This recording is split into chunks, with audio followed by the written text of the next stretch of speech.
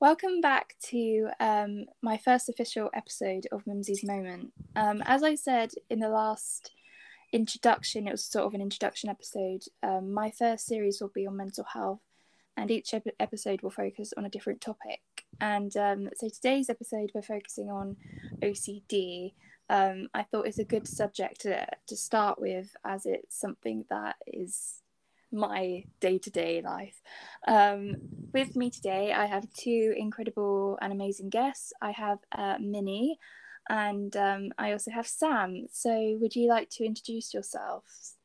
Hi, I'm Minnie. I am 17, and yeah.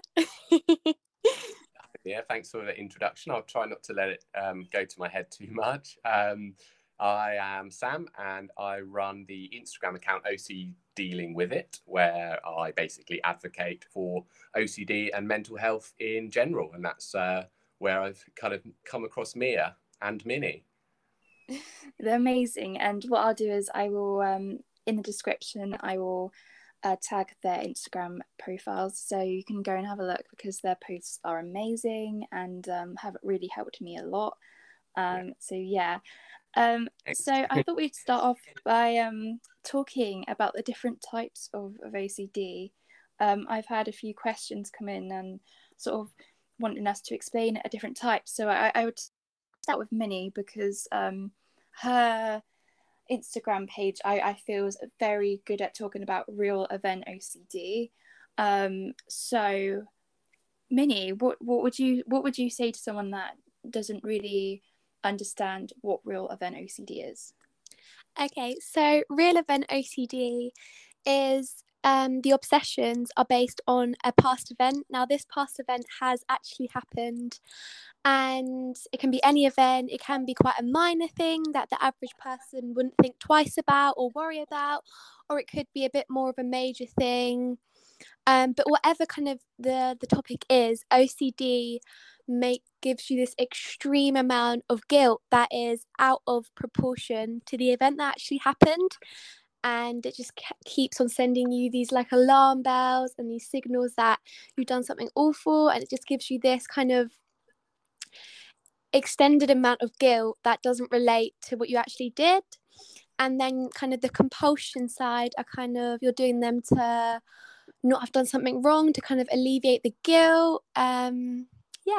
That's what I go for a little overview of. Yeah, so with the real event, would you say that it sort of tricks you, it sort of makes you look at a situation that may be traumatic, maybe, something that has happened that you worry about afterwards? Would you say it tries to sort of lie and make up a different narrative to what happened? Yes, definitely. And I think the more I mentally review the event, it just keeps changing it, and that's why things like real event can often kind of turned into false memories, kind of false memory OCD. That's happened to me a lot. But yeah, it adds so much, just kind of adds bits that didn't even happen. And then it can kind of take the event and go, okay, because you did this, this is going to happen, and this is going to happen. And it just really blows it all out of proportion. Yeah, so and then obviously the feeling of anxiety is there afterwards. Yes. So Sam, I kind of wanted to talk to you or ask you some questions, because on your page you sort of talk a bit about contamination OCD, and from someone that, I don't have any contamination OCD, and I'm really interested to find out more. And how would you explain it? What I think so interesting about OCD, actually, and so kind of misunderstood, and where I found social media really liberating, is just learning about how wide the variety of symptoms are and how differently two people can experience the same disorder. I mean, I can't imagine never having had contamination issues, because it's been my kind of core kind of manifestation of my OCD for such a long time. I've also, actually, I can relate to Minnie massively, because more recently I've had a lot of problems with real event and false memory and stuff like that as well, and harm OCD. But it's such a kind of cunning and kind of metamorphosizing illness, in that it does take so many different forms. So yeah, I mean, for me, contamination's been the kind of biggest way that it's manifested itself. I've been through multiple themes before. This seems to be the one that's kind of really stuck. And I guess you could call it the kind of one that's a bit more kind of stereotypical. It's the one that maybe Hollywood and films and all these kind of slightly inaccurate depictions we see of OCD, they quite often focus on the contamination. So it's quite often the obsessive hand washing or cleaning, and that's where these false sort of stereotypes come from, really. But yeah, I mean, with me, it's this kind of this feeling of having very clear feelings that some things are dirty, some things are clean, but a kind of ridiculously exaggerated fear of what would be so bad if you did get that contaminant on you, or you left it on you and you didn't wash your hands. And I find it a really hard one to kind of get underneath the core fear behind, because sometimes it just feels with OCD like you're just doing something to feel right and to not feel wrong, rather than chasing a specific kind of, this consequence will happen because of my failure to perform a compulsion. So it's a really kind of deceitful illness, and it's really hard to sometimes actually know. There seems no kind of rhyme nor reason to it. I think yeah. Sorry, you carry on. No, I was just going to say, and I think us OCD sufferers all know that as well. That's the thing. We're not, we are not sort of insane. We understand how ridiculous the situation is, and that's what makes it all the more distressing, because we don't want to be doing what we're doing, but we're doing it because we feel so deeply compelled to. Yeah, absolutely. I think there's so many. It's like you said, it's so complex, and it's a shapeshifter. Like you said, for me, like, again, I'll have a main theme, but then again, I have so many different types of themes in my head, and like you said, it's sort of, it's hard to explain to someone, because as Hollywood have made it, and which is just so frustrating, is about just being clean and tidy and organized, and they also put love, that people love to be clean and love to have things in the right order, but that is like the opposite of what the feeling that OCD gives us. It's the feeling of, if I don't do this, I will have this massive wave of anxiety and the intrusive thoughts that we know won't come true. We know deep down that they won't come true, but that doesn't stop the scare, I don't know what the word, the horrific feeling that will happen if you don't listen to what OCD says. Yeah, absolutely. And I think that's why it's such a misunderstood disorder, really, because it's so hard to convey the sheer terror and the sheer anxiety that you experience if you have OCD. I mean, it's difficult because everyone has anxiety. It's a human emotion, so we can all relate to anxiety. But I think unless you've had real chronic kind of 12 out of 10 anxiety, as you experience with OCD and various other kind of anxiety disorders, then it's really hard to convey that, isn't it? Absolutely. On the side of compulsions, do you have any like sort of physical ones that you would be happy to talk about? Yeah, as in sort of relating to the contamination, or kind of generally? In general, yeah, whatever you want to. Yeah, I mean, with me, the massive one is kind of contamination. I think it was very much exacerbated during COVID. I suspect a lot of people, perhaps, who didn't realise they had OCD, perhaps have realised that over this last year, because we've had to all be so much more cautious with cleanliness, hand washing, things like that. And OCD, that's red rag to a bull. OCD doesn't need much to kind of give it permission to operate. So it says, all right, I see your 20-second hand wash and I raise you 2 minutes or whatever.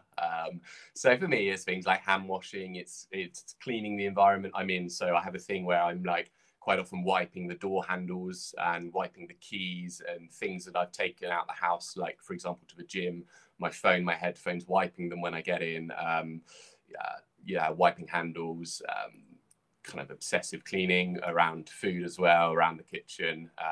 Cleaning after dinner takes, a very long time. So that's a very kind of physical symptom I experience. It's just so exhausting, isn't it? It is, yeah, it is. We were saying at the beginning of this call as well, just how much harder it is in the heat. It's been a really hot few days here in the UK, and I just find, like, we both agreed it is just like wading through mud. It's just kind of your whole body feels heavy when you're trying to do these compulsions. Absolutely. What about you, Minnie? Yeah. I feel like my physical compulsions, I used to have more, but recently I kind of have more mental, but I still do have quite a lot of physical. So like tapping things 9 times. My number's like 9, so like going in and out of the door 9 times, touching that 9 times, blinking 9 times, jolt your head that way 9 times. Quite a lot of 9 time things. Just kind of every action I'm just doing everything 9 times, basically. Yeah, mine is, it used to be when I was first diagnosed, it was just physical, and that was like 8 years ago, and then it kind of went through like mental compulsions, and then it took turns, and then recently, I'd say within the last year, my physical OCD has just been a nightmare. And mine's to do with numbers, having to do things in a certain amount of time, walking in a certain way. It's so tiring, and like we said, this heat does nothing for us. It's not great. But yeah, I've got a few questions if you would like to answer them. We've got some through. I did sure. A Q&A on my Instagram. So let me get them up. Right, here we go. So we've got, I'm not going to say who said it because I don't know if they want to be, if it's anonymous. Anyway, so first question is, talk about the symptoms of OCD that no one actually talks about. So it's a good one. Anybody who would like to take that or talk about that? I mean, there's so many symptoms that people just don't talk about. I mean, I guess you could look at the very physical symptoms that people experience. I mean, like with me, for example, I experienced really bad health anxiety about a year ago, health OCD, and it's so convincing that it physically makes you feel the symptoms you're scared of feeling. So for me, I had a real thing about a problem with my brain, a problem with like having a stroke or maybe an aneurysm or something going on. And I was convinced I was lightheaded. I was lightheaded. I was feeling these very real feelings. I mean, I literally went to A&E. I went to numerous doctor's appointments, literally had MRIs. So it can make you feel incredibly physical symptoms, just like with chronic anxiety as well, the kind of sweating, nauseousness, dry mouth, shaking. There's just so many. Many. Have you got any? The first thing that came to my mind is kind of over apologizing, constant apologizing, because I have moral. Mia, I don't know how to pronounce the word scrupulosity. Scrupulosity. We can never pronounce that one. Yeah. I have that type. I'm gonna look into it and how to pronounce it, but that kind of means that I'm constantly thinking I've upset people, done something bad. So I'll kind of like ask people 3 times, 6 times, 9 times, have I upset you? I'm really sorry. Kind of in those my like safe numbers, or ask them that many times. And that was just the first thing that came to mind when I don't know if that's really talked about that kind of much, like kind of apologizing, but I would say that is for me definitely a compulsion and has turned into a compulsion. I would say, I wouldn't say symptoms of OCD, I don't know if you would say that, but different types that I think nobody, or you know, it's not really talked about as much, is I have a real massive problem. Minnie knows a bit about this, but with responsibility, OCD, that I didn't even know was a thing, but it is, and it's sort of, I feel like if I talk to someone, or if I'm even just messaging someone, like I feel like if I start to get too, you know, involved, or I feel like I have that responsibility to, if I suddenly have to go, or I'm like, I can't deal with this, it's almost like too much responsibility. It's horrible. Like it makes my anxiety go from 0 to 100, and it's really, really odd. And I don't know if many people feel like that, but it's, again, I can relate. Can you? Yeah, totally. Yeah, responsibility is something absolutely, that I find really hard to kind of have that extra responsibility on your shoulders for anything, really. Incredibly someone with OCD.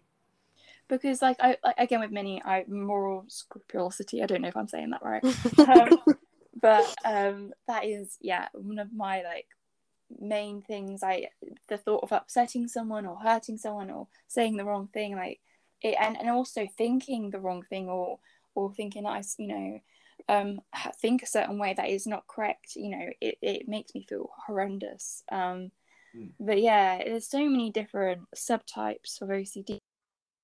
Literally, I don't know, there needs to be like a whole book. Yeah. It's a bit like a dictionary that just explains each one. I would buy the book, would purchase. Right, we have another question. So the next one is, right, so this one I was a bit confused about at first. TMS for OCD, and I did search up what TMS meant. Yeah. And it's like it's almost a bit like a shock therapy, but yeah. And they just asked our opinions on it. I didn't really have one, but do you guys? Oh, so I did extended project qualification, which is this thing, it's like half an A level, and you basically write a 5,000 word essay on any topic. So I chose OCD, and through that I was looking at treatments, and I did come across TMS, and the kind of remission rates, and kind of the how it affected people. The kind of all of the studies I was looking at were kind of very good results. Like a lot of people reported significant improvements. So I guess from those kind of statistics that I came across, it looked very promising. Yeah.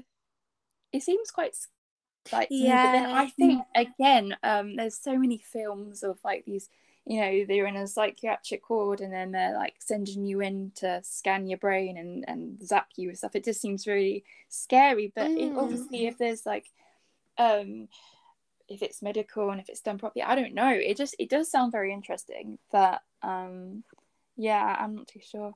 I've heard good things, like Minnie says. I have heard some positive results from the research that's been done.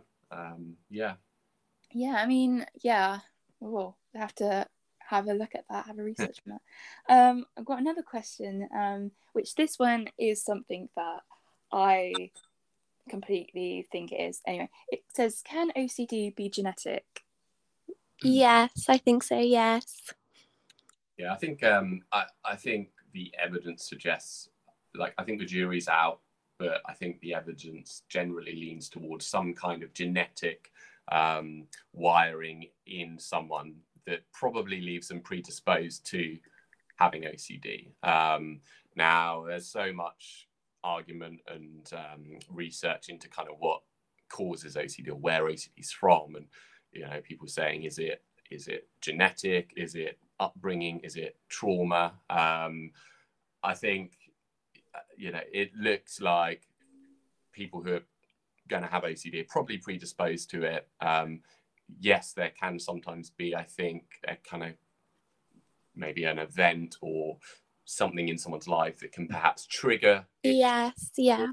But also, you know, if it was a trauma response, then, well, why doesn't everyone with trauma have OCD, kind of thing? So it's probably most likely that you're predisposed to it somehow.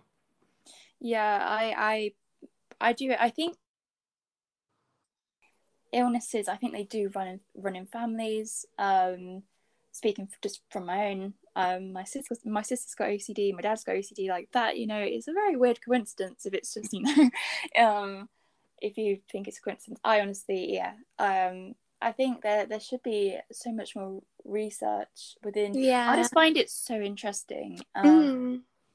But yeah, I do think it's genetic. But then again, like you said, Sam, it's I think people can be something can happen, and then maybe they develop it as a coping mechanism, but I think it has to be in them. I don't think it's something that you can just develop. But who knows? So I just wanted to ask you both a little bit about your journey. I'm curious. So Sam, when have you got diagnosed? When did you get diagnosed? So I mean, I was diagnosed really quite early. I think.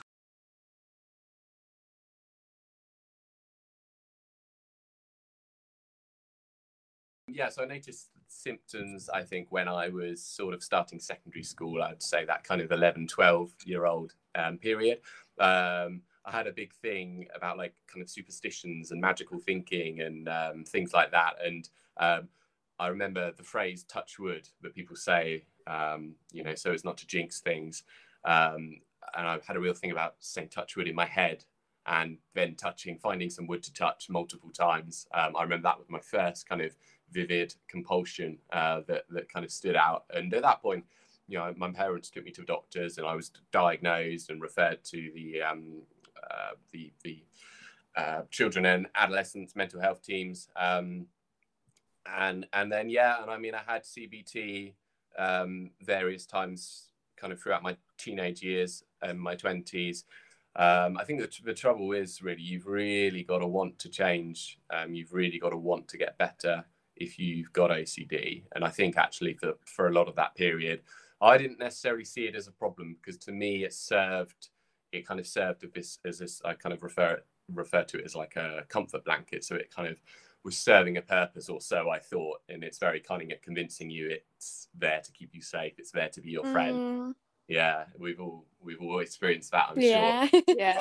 Ways. So I kind of had different degrees of success in combating the OCD. It was only really when I got to my late teens and kind of early 20s that I started to make real progress with CBT and my OCD, and getting it a bit more under control.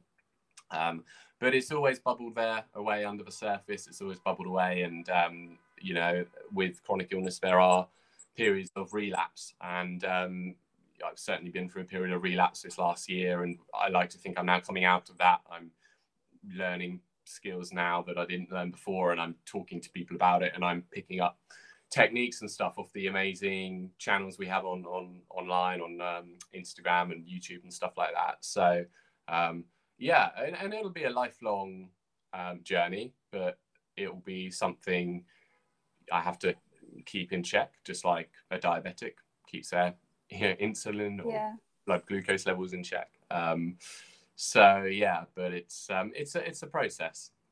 It is, yeah. I'm so sorry for you teenagers and everything, but I mean, it's amazing how you've got the sort of the mindset. I think that's really important. Yeah, absolutely. And it's it's something we can work with nowadays, and I'm grateful I have it now and not sort of 20, 30, 40 years ago, really, where it was even more misunderstood. We are coming out the dark ages now. So I'm grateful that I have it in this period of time. Yeah, I agree. I think we'd probably be chucked into a sane asylum. But if you want to see it as a joke, it's not a joke, but you know what I mean. Yeah. Yeah.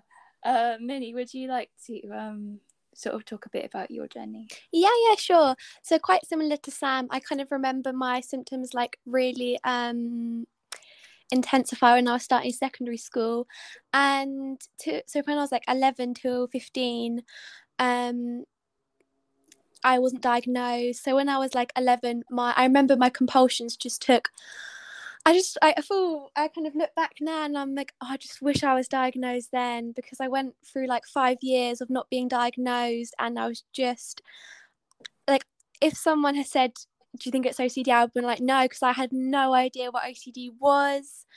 So yeah, and I think the reason I got help so late was because I think everyone just thought it was just who I was. You know, I spent hours doing these activities.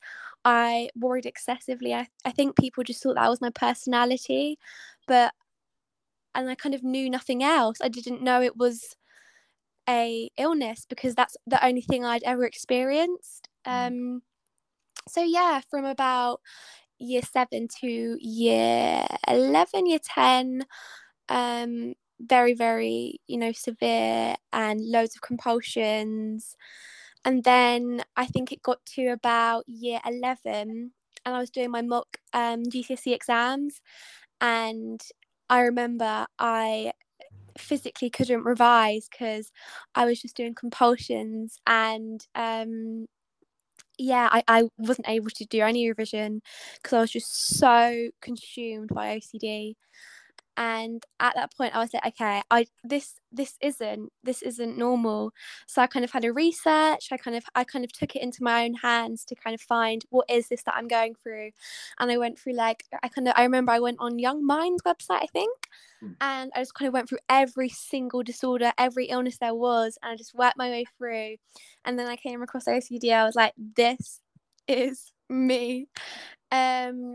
But yeah, I think back to when I was like 10, 11, and I can't remember like a single day since then when my life just hasn't been kind of, I guess, consumed by OCD. So at the moment I started therapy this year. Oh no, last year actually. And so that's like medication. So I was doing a bit of CBT. I'm on sertraline now. So things are definitely heading in the right direction. But yeah, I also got diagnosed in, yeah, like 2 years ago, I think. So yeah, sorry. I was very jumbled up order. I kept yeah, but that's a little bit about my story. Can I ask you, Minnie, how are you finding being on medication? Is this the first time you've taken a medication for your OCD? So I think I've been on medication for about 2 years. I might have just said previously I was on it for 1 year, but I've been on it for 2 years, yeah. And I've also been on an antipsychotic called risperidone, but I'm not on that anymore. If I'm completely honest, don't think it's really helped me. Yeah. But I know for some people it's just so life-changing. But hopefully I'm in the process of trying to try out some new medications and trying hopefully to find one that works for me. That's the dream. Yeah, there's so many out there, and everyone's bodies are so different that some people find that one thing works for them and other people find, no, that's rubbish for them, but this works for them. And like, as far as meds are concerned, because it's probably worth pointing out that for those who don't know, the kind of gold standard treatment for OCD is a mixture of CBT therapy, that's cognitive behavioral therapy, with a heavy focus on ERP, which is exposure response prevention. And we can maybe talk about that a little bit more in a minute. So often medication is used alongside that as well, and that generally is considered the kind of gold standard treatment. And the medications used are usually SSRIs. Sometimes antipsychotics are put in there to augment. I've certainly tried a lot of SSRIs over years and some antipsychotics in there as well, to varying degrees again. My personal experience with meds are, though, that I think sometimes to even get to that place where you can treat OCD using techniques you've learned from your psychologist and or therapist, and to kind of even be able to get to that place, because the process of treatment's hard, isn't it? It's not. Yeah, it's very hard. It's, you're essentially whipping up so much more anxiety than you would experience anyway, because you're doing the things that scare you. You're exposing yourself to these triggers and you're preventing a response. That's what that exposure response prevention is. So for me, that might be like, I don't know, changing the bin and not washing my hands or something like that. Now, for me, that's going to cause absolutely skyrocketing anxiety. And that's draining. That's hard work. And you've got to be in a good place and have a really strong mindset to go through it. And I know from my experience, but sometimes I'm just not there because, you know, I do have some other conditions that exist alongside OCD, as a lot of people do. You know, a lot of us suffer from depression and generalized anxiety and things like that. So personally, I find just to kind of get to that state where I'm just feeling a little bit stronger mentally, taking meds has definitely helped me. Yeah, I'd agree. I'm on sertraline as well. I started that I think 4 years ago now. And they do say for OCD, I think 200 mg is sort of the working dose for OCD. You're trying to help with that. And I didn't, you know, I was on 150 and I was like, this is great. Like we worked my way up and I was like 15, I think, at the time, to 150, and it completely changed everything for me and it really helped. And then it sort of went to a plateau, is that the word? Yeah, and nothing, and it was just like not doing anything. And then we sort of went back to the doctors and we were like, well, they sort of showed a chart like, yeah, well, you know, went upwards and now you're just sort of you know, in this weird place with it. And they said, well, the best dose for OCD with sertraline is 200 mg. So then they put me up on that. And then again, nothing happened, and it's very weird because I would say I wouldn't know how I would be without it, if that makes sense. You know, I've been on it for like 4 years, and I do remember it helping me a lot. But then again, I would say I'm the worst I've ever been at the moment. But then if I was off sertraline, would I be even worse? And it's sort of hard to sort of picture. And I think also an important thing is to sort of bring up is for people that have been on sertraline or any type of medication and working out if they want to start coming off that, and they may be scared that they may get worse, you know. But I think, I mean, I don't have that experience though because I've only been on sertraline and I haven't come off it. But yeah, that's another scary thing for me.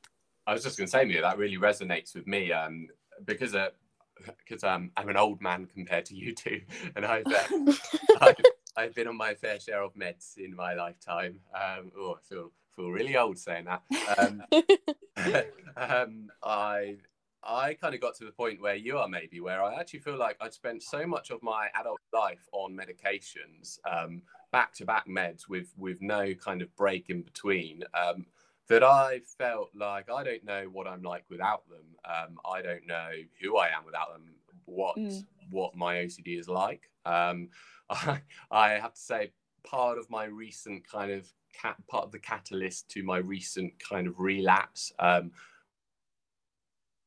medication related, in that I've been on a medication for about a year, which had some pretty nasty side effects. I've normally been quite lucky and not had anything too dramatic, but last year I had some quite nasty side effects on a medication I was on.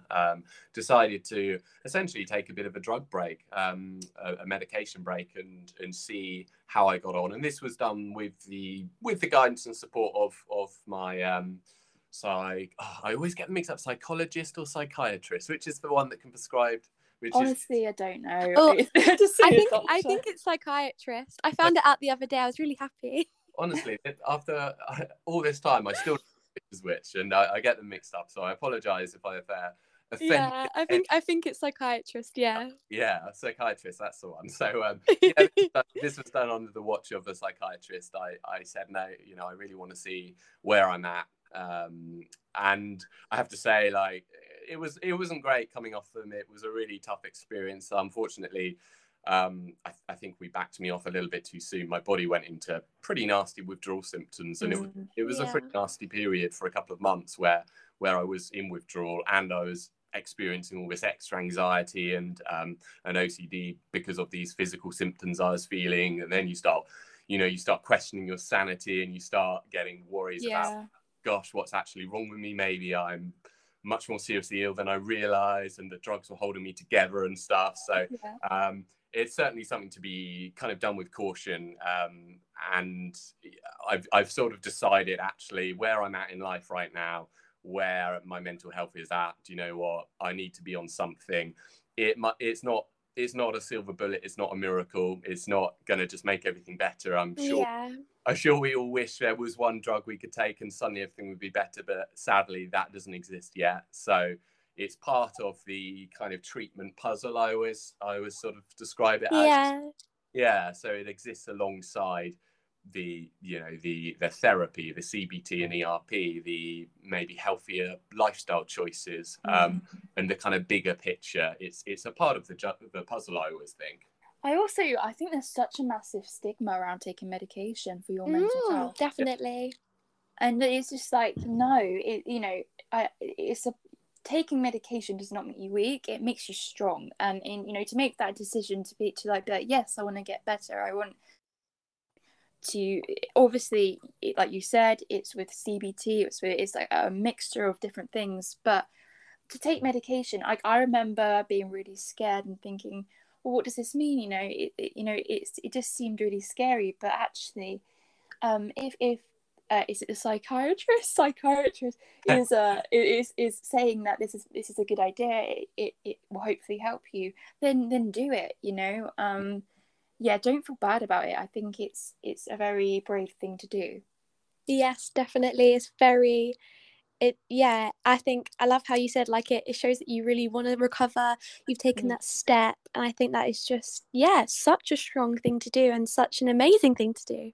And I think like realizing it for an illness like any physical illness is quite an empowering thing to do, really, and to sort of kind of change your opinion if perhaps you feel that meds and drugs are a weakness or a kind of some kind of failure having to take them. It's an analogy thrown around a lot, but it's just like, and a diabetic takes insulin, a asthmatic takes an inhaler, someone with an allergy uses an antihistamine or something like that. We just have to kind of think of it like that, really. It is stupid that there's a stigma around it. I just think no, it takes someone that quite strong to be like, yes, I'm going to take this because it's going to help me. Start taking your meds when you got them? Were you scared about what it might turn you into? Well, I was I think I was 13. Like, I was just turning it into a teenager, and first of all, my parents were worried, and they were like, what does this mean? They didn't want me to be on medication. I didn't. The idea of it just seemed, I think that the scary part is that when they said, we think that this is going to help you, we don't usually give it to children, that is what I think made me a bit like, well, why didn't you give it to children? It's a bit like, I think that was just the scary thing, and I was a bit scared, will it turn me into a different person if it's to do with your brain?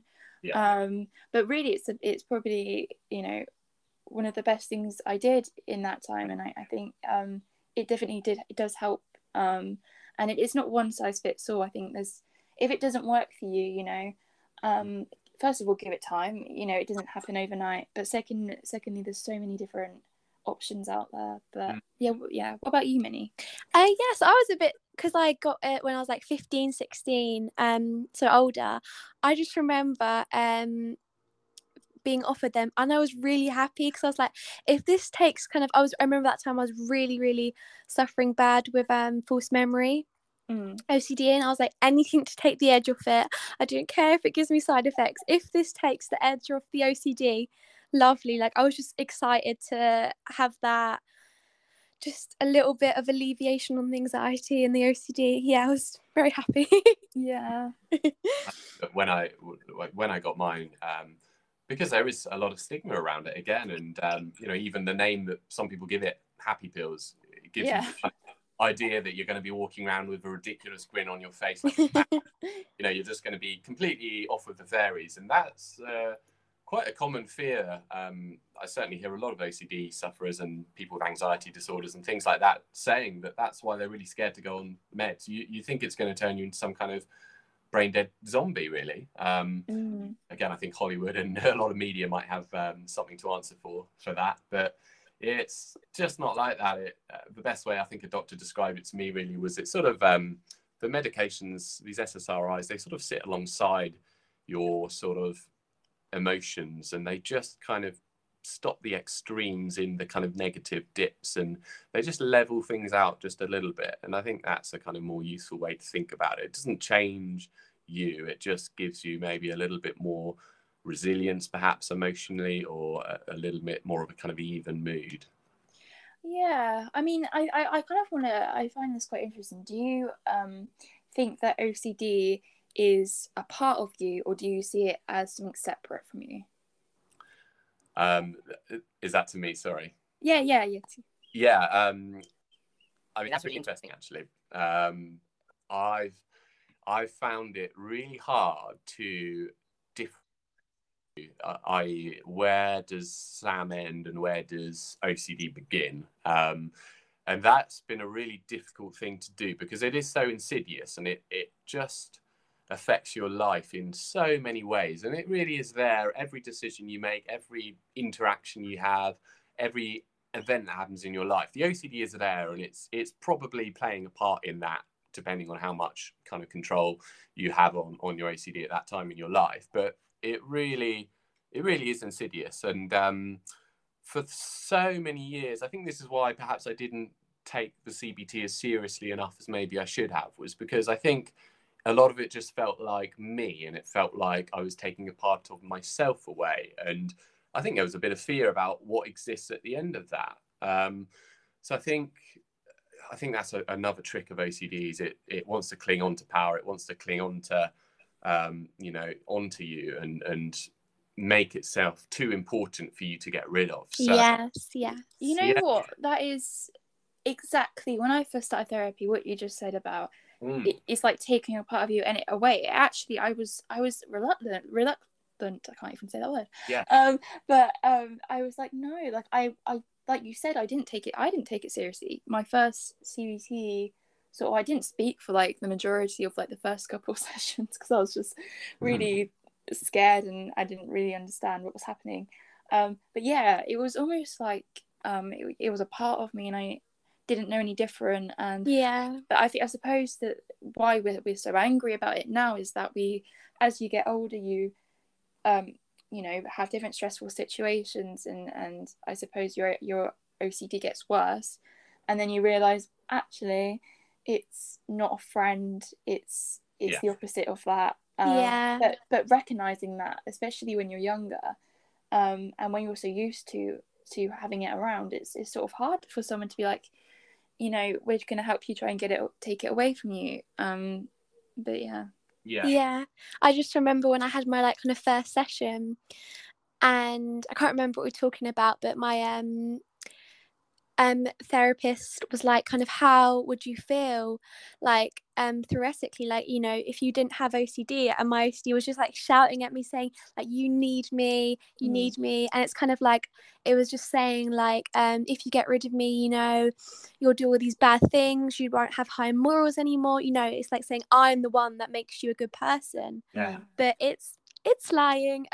You are the good person. It's just a Billy. Yeah. Yeah, absolutely.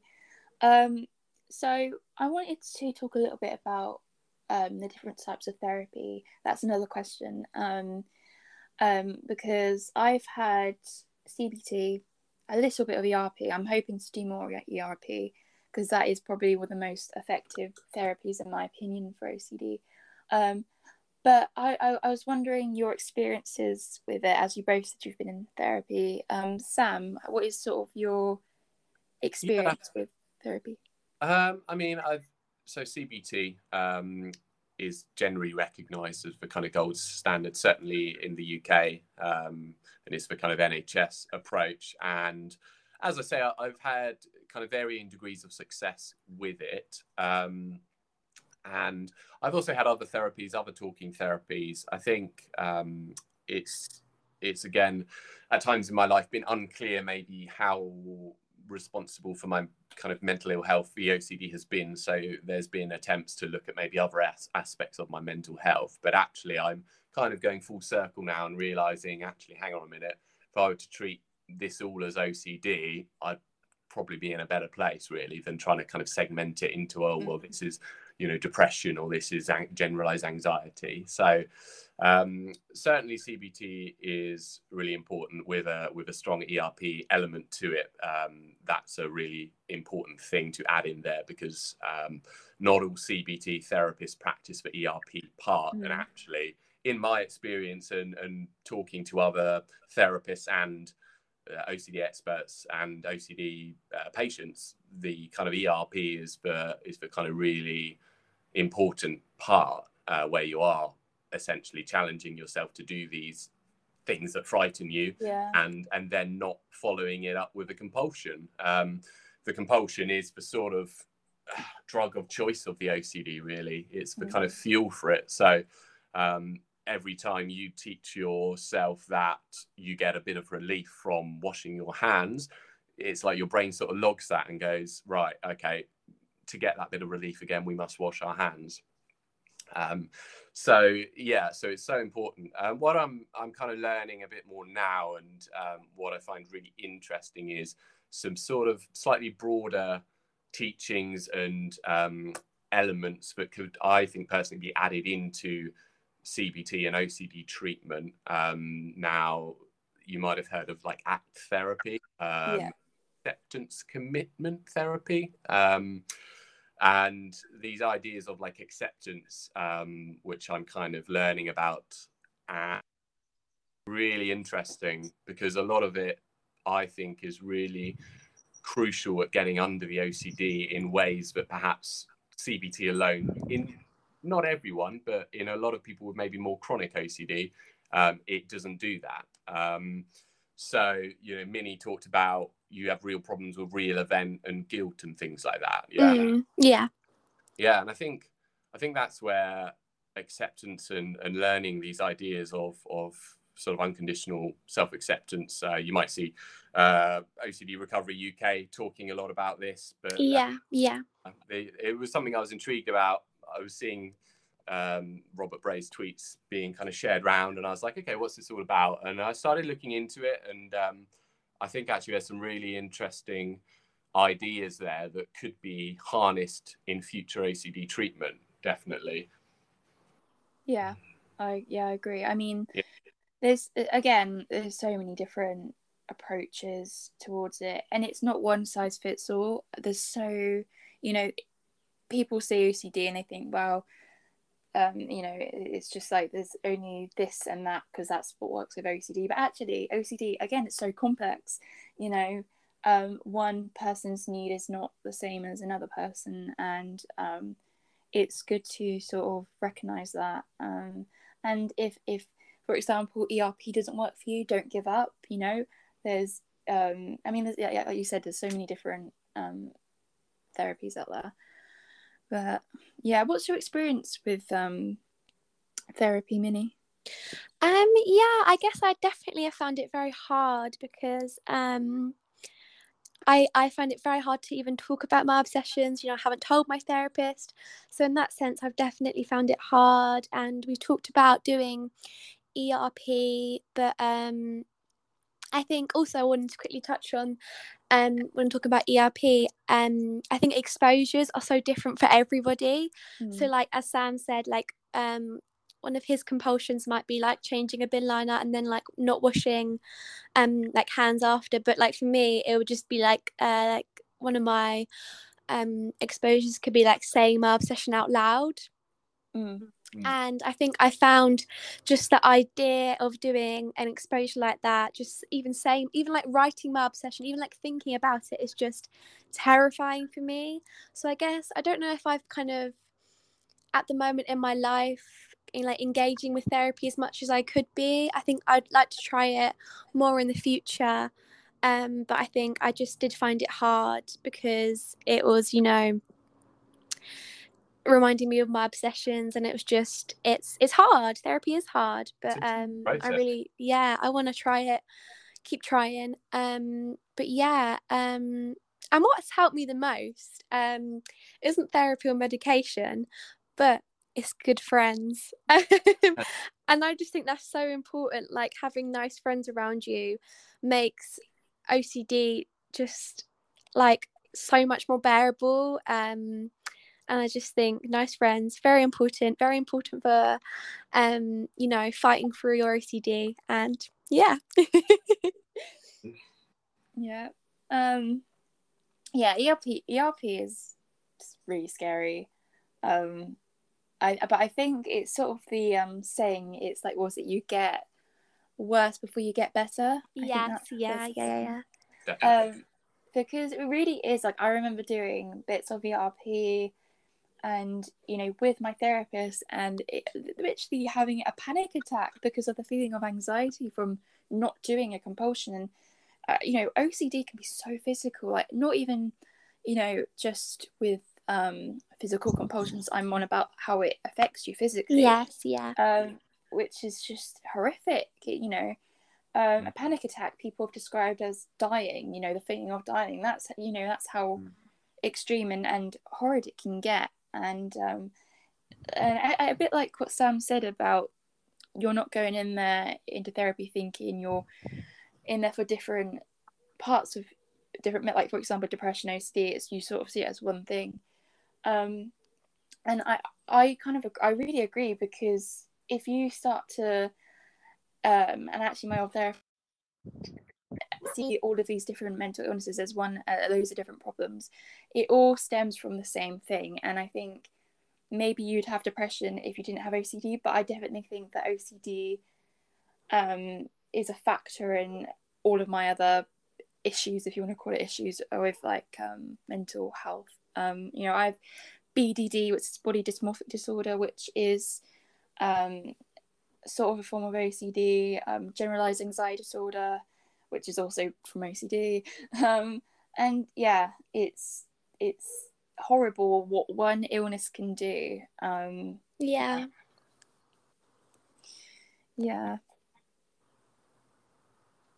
Right, let's see if I've got any more questions.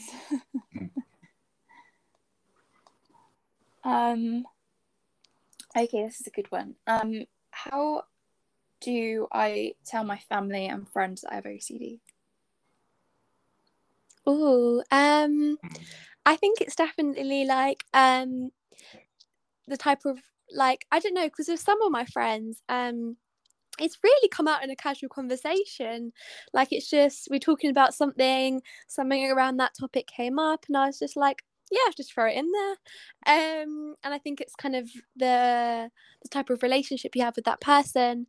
But then with other people, I've kind of more thought about it. I've kind of sometimes plan out what I'm going to say. So I feel more comfortable, you know, find a place where you're comfortable to tell them. And just, I think sometimes planning in your head what you're going to say, where you're going to say it, can be really beneficial. Yeah. I think like it's important to kind of note as well that not everyone will get it, and not everyone will understand it. There is still a long way to go in terms of understanding and kind of bringing it away from the stereotypes. And it's not necessarily everyone's responsibility to know. You know, I don't know much about, I don't know, lung conditions and cancers and conditions that have happened to other people. So I think, like, you have to kind of, you know, hope for the best, really, that people will understand and accept, but not be too disheartened when they don't. And I think that's where you can kind of kindly offer to educate people, and you know, just help them to understand a little bit about why you're struggling with something, or what it is that you're feeling. But yeah, I agree. I mean, when you're telling someone close to you, it's not necessarily that they have to understand every single thing that you go through with OCD, but it's more of the fact that they are willing to educate themselves and willing to just be there and listen and help you in any way that they can. And you know, that's a sign of a true friend, a true, you know, family member. Yes. Yeah. But also I think it's definitely talk to someone if you feel that you may have OCD, or because I think that the really annoying thing that irritates me is the media make it seem that it's just about loving to clean and loving to be neat and tidy, and people sort of, you know, anal about doing certain things. And I'm thinking, for people that don't actually understand what OCD is, they won't understand that they have it. And that is so detrimental to those people. And there's so many people that could be diagnosed that are not getting those diagnoses because of how OCD is perceived. 100%. Yeah. It's just so irritating. I know, it gets me annoyed. I'm just like, so many lives could be saved, so many people could be helped if there was just this really true representation of OCD in all media. I think that's why it's so important what you two are doing, particularly. Did I see that you're both ambassadors for OCD UK, young ambassadors? Yeah. So that's why it's like so great, because you know you are that younger generation and you're speaking out about it and you're using your brilliant Instagram profiles to do that. And you know, that's all we can do. We can just advocate for it, you know, educate kindly. It is annoying. It can be very frustrating. But I think we are getting there. We're getting there slowly, aren't we? Yeah, I mean, 100%. And I think, you know, even 5 years ago, we wouldn't be having these conversations. So, it is moving quite quickly, and that's the best thing. And, you know, if anything, this pandemic has taught us is that how bad mental health can get. And hopefully people will start being a bit more empathetic towards, you know, all types of mental health, not just OCD, and are more likely to lend an ear, you know, lend a shoulder, and just be there for each other. I think that's the best thing. I think reaching out to people, and certainly I found the decision to talk about my mental health, which I took about a year ago during the kind of first wave of the pandemic, actually incredibly liberating and empowering. I felt so much shame. I'm sure you can both relate. So much shame around the illness. There is so much stigma. There's so many awful obsessions and intrusive thoughts that we really kind of beat ourselves up about, and we really judge ourselves and we really write ourselves off. So it's an illness with a hell of a lot of shame around it. So it's very difficult for people with OCD to feel that they can speak out. But actually, I found reaching out, particularly to the Instagram community, but there's brilliant communities on Facebook and on YouTube and things like that. A really empowering experience, and just sort of knowing there are other people in the same boat as you and experiencing the same things as you. Although everyone's, as I said at the beginning, everyone's OCD experience is very unique. You know, there are a lot of similarities, and often even if you're not experiencing obsessions about something at the moment, well, you may well have in the past, or you may well in the future. So, so it's a really great community, particularly on Instagram, that we are a part of, and it's really fantastic. Yeah, the community on Instagram is so lovely. There are so many pages, and like I'm educating myself on loads of kind of OCD subtypes or themes that I don't know a lot about, and I think it's just everyone, like kind of I follow like my OCD Instagram is just the most loveliest people. So yeah, it's an amazing community. Of course, so one caveat I should point out, if you are looking to reach out to the community, as you two probably know, is that you do have to be careful you don't start seeking reassurance from people. Yes. Cheeky slice. Cheeky slice of reassurance. Reassurance seeking very quickly becomes compulsive, as I know all too well, and my girlfriend knows all too well. It's another crafty technique of OCD to kind of try and take away some of the anxiety. Is we start to ask, you know, oh, am I dirty? Or oh, was it wrong when I did that? And we start to try and soothe ourselves by involving other people. So it's very important that any OCD community you do reach out to, you have some kind of strict rules in place about not not seeking reassurance. Yeah. Like you know, a cheeky a cheeky slice of reassurance, will be on t-shirt soon, is Millie and I, we did a live video on Instagram, I don't know, it must have been a couple months ago, and it just came up in conversation and we just couldn't stop laughing. It's a cheeky slice of reassurance. It needs to be on a t-shirt. Oh, Mia, you know that like picture you made for you, like the cake? Oh, cheeky slice of reassurance, loved it. Yeah, I mean, you need to have humour. Humour's the best medicine.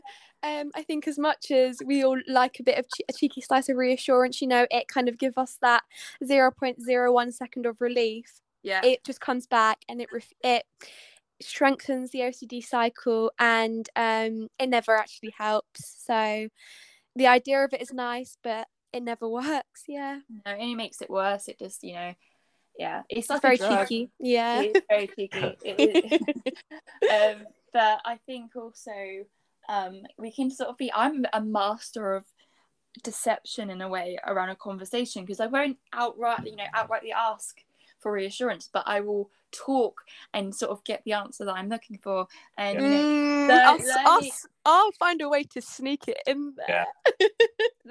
You're learning. Voice can be a kind of really sneaky thing that you can do there. I did a post the other day actually just talking about how my OCD sort of figured out that because people around me, loved ones, know that they shouldn't be giving me reassurance and shouldn't be asking my reassurance seeking questions, I sort of have started to phrase things as statements which I kind of hope for a bit of approval of. So rather than "am I dirty," it could be something like "I decided not to clean my hands today, so I think I'm probably clean. What do you think?" They sort of tone of so it can be very sneaky. It can make it can find some very cheeky ways to try and cling to power.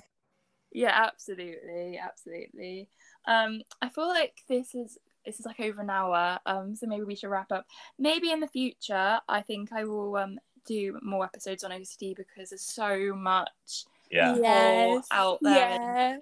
We can talk all day. Exactly, talk for England. And I could talk for England. But I want to thank you both so much for coming on to this podcast and talking a bit about, first of all, your own struggles, but also just talking about all the different types of OCD, and I think it will really help others. So thank you so much. Thank you so much, Mia. You're an absolute legend, honestly. It's as I say, it's so important that you keep doing what you're doing and speaking out and sharing these experiences with young people, well, with everyone really, but your kind of young generation. So thank you so much for having us and giving us that platform to be able to talk about our experiences of OCD. Thank you so much, Mia. Thank you guys so much for coming on, and I will put your Instagram handles in the description of this, so please go and check them out, because honestly the posts have helped me numerous times, and it's a great community.